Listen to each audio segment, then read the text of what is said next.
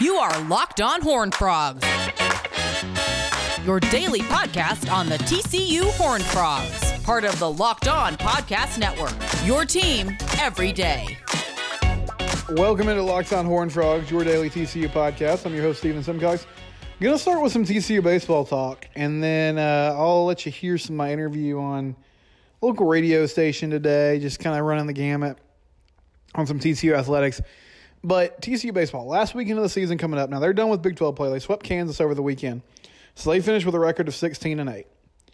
They face Santa Clara this weekend in a non-conference series. They canceled their game with Tarleton, their midweek game with Tarleton. And that was an RPI cancellation. If you don't like it, I understand it. But essentially, TCU didn't really have much to gain by playing that game. If they somehow lost that game, it was going to be a big issue RPI-wise.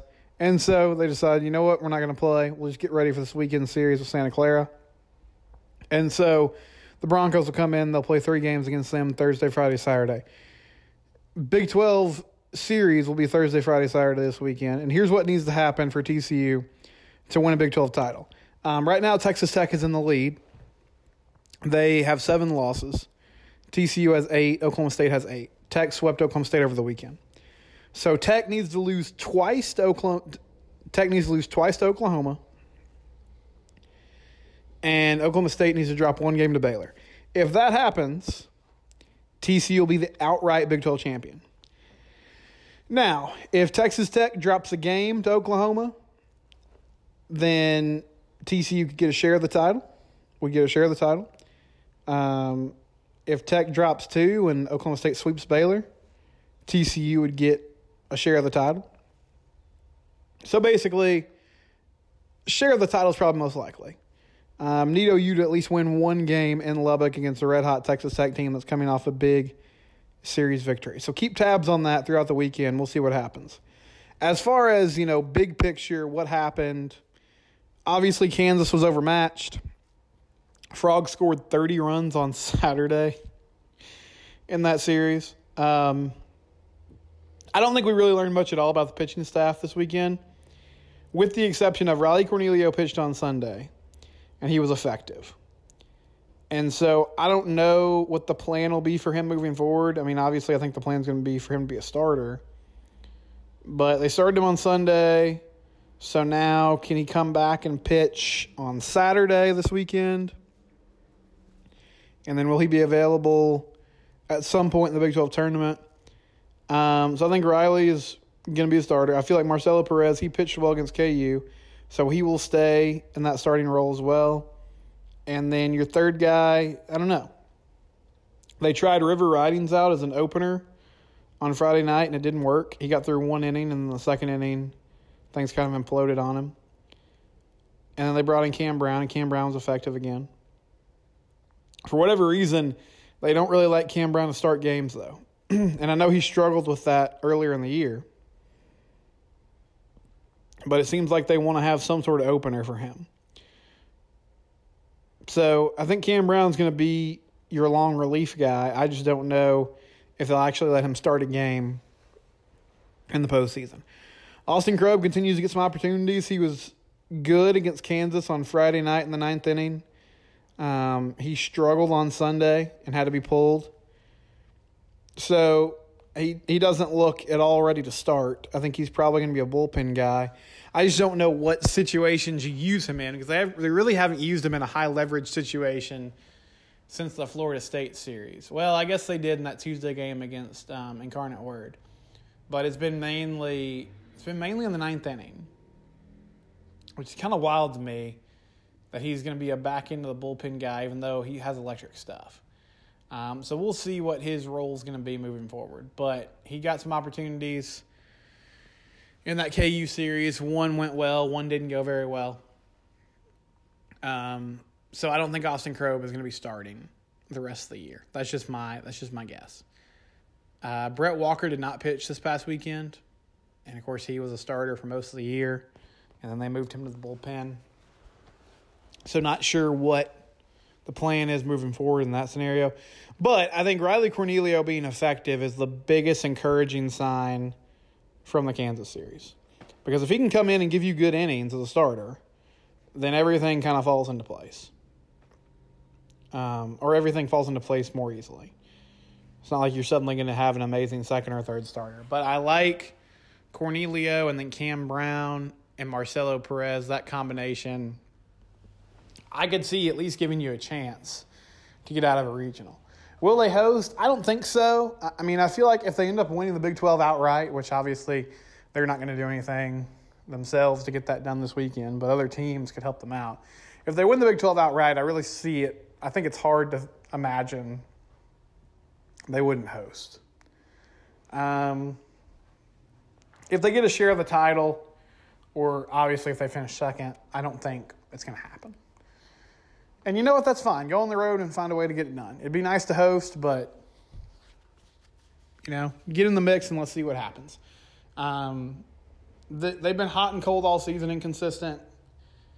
We don't know what we're going to get from them until they hit the field, but they have some weapons. Porter Brown was really effective again, and I think he needs to be in the lineup every day. That's just my opinion. We'll see if TCU ends up doing that, but they have some options as they head towards postseason play. This is Locked on Horned Frogs, your daily TCU podcast. When we come back, we'll have more coverage of TCU athletics. Locked on Horned Frogs, your team every day. Basketball game here and there. Yeah, in final thought, we'll move on. But, with the league as big as it is in the SEC, they are able to get at least a couple of live play-by-plays on football, as well as their over-the-air stuff with ESPN and ABC. But anyway, let's talk some baseball. TCU now in first place in the Big 12 Conference, sitting there at 16-8 in the league, 32-18 overall.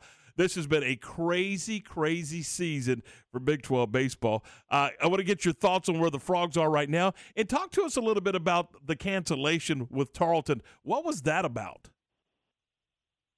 Well, so the cancellation is all about RPI, and this is something that Jim Schlossnagle did through the years.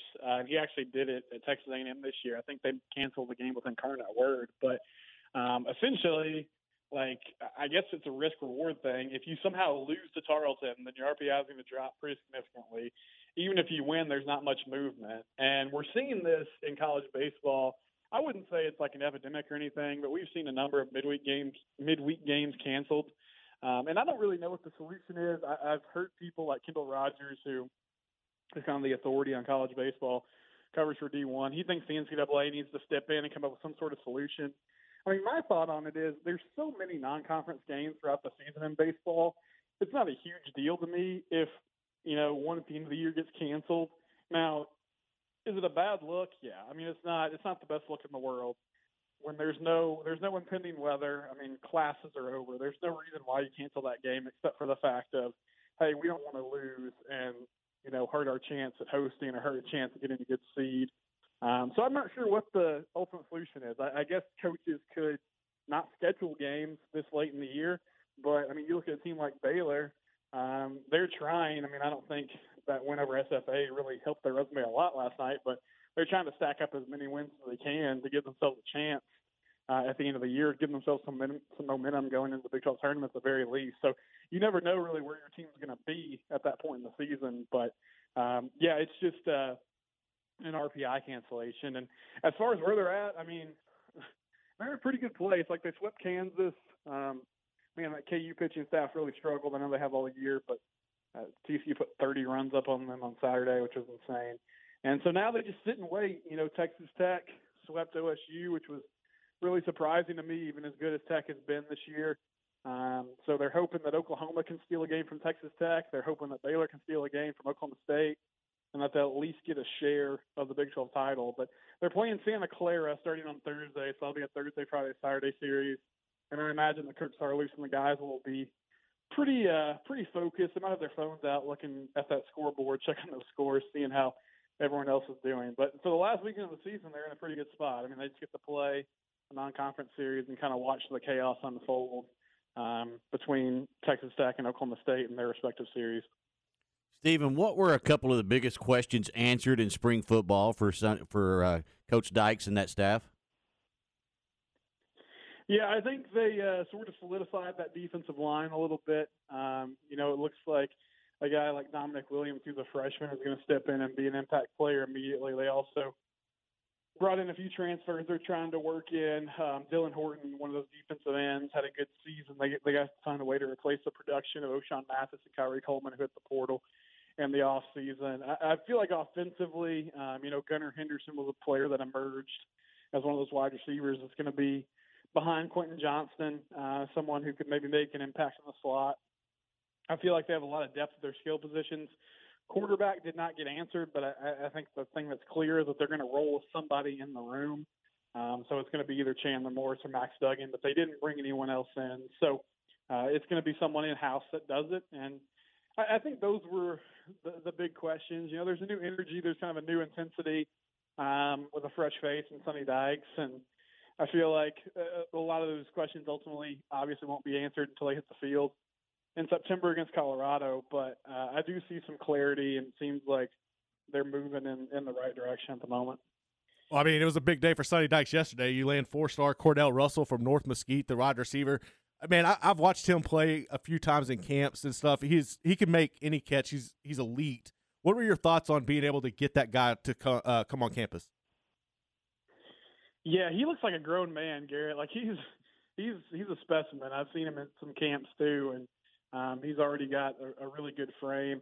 I think it's significant. The biggest deal about landing Cordell, he committed to TCU when the new staff came over, and then he decommitted and sort of opened up his recruitment again, and they're able to land him one more time. So, one, I guess that makes you think, well, is he going to decommit again? We'll see what happens. There's still a lot of time before signing day. But I think the good news is Cordell is one of those players that a lot of people thought, oh, well, he's just coming to TCU because Rashad Samples moved over to Fort Worth because Coach Samples was big in getting Russell, getting guys like Chance Biddle, who's on campus right now. There were a few others from that Dallas area that had committed to SMU and just sort of moved their commitment over to TCU when the staff changeover happened. But now, of course, Rashad's gone to the NFL in LA, and Cordell Russell is still on board. So it's good for the perception of the program. I think it's also just good they're finally starting to fill out this 2023 class. Garrett, we talked a couple weeks ago about just how small it is, and it's still small compared to a lot of teams in the Big 12, but they're at least starting to rack up some commits, and it seems like some momentum is getting built. And I know covering recruiting, a lot of times these commitments kind of happen in bunches, and you need players that are already on board to sort of recruit the guys that are making decisions. So hopefully Cordell Russell can be beneficial in that regard too. But, yeah, he's the headliner of this class now, and so they finally landed somebody who kind of, you can point to and say this is somebody that a lot of teams wanted, and TCU was able to go get him. Stephen, we're bouncing you all over the place. Sorry about that, but we're going to take you back to baseball for just a second. The Big 12 postseason tournament, the Phillips 66 Big 12 postseason tournament, it's been played in Arlington a couple of times. It's been played in Tulsa once, but for the most part, it has been in Oklahoma City for pretty much the entirety of the Big 12 conference. However, this year it is back in Arlington. Do you like the idea of moving the tournament around and letting different parts of the conference host that event? I mean, selfishly, I'm excited about it being in Arlington just because I'm going to go up there for a couple of days. It's going to be a fun atmosphere. I know playing at Big League Park will be a good experience for all of those guys. But, yeah, I'm okay with moving around. Oklahoma City was a great venue. It did a great job hosting that tournament for a long time. I think there's, a lot of special things about that ballpark, and there's so much history there. And we'll see. I mean, I would imagine, Arlington's really convenient just from a kind of lodging perspective. The facilities are going to be great. We'll see what kind of hospitality the Rangers have. But I would be cool with bouncing it around. I think OKC has been there for so long. They deserve to get another crack at it. But, man, it really feels like, these college sports programs and venues, they really like the idea of playing in these pro arenas. That's the case. And, I know Globe Life has kind of dipped their toe in the water in college baseball with that opening season tournament they do. And then they had a couple just random series this year between different teams. So it feels like they're trying to be more welcoming to college baseball and those teams as they open up the new ballpark.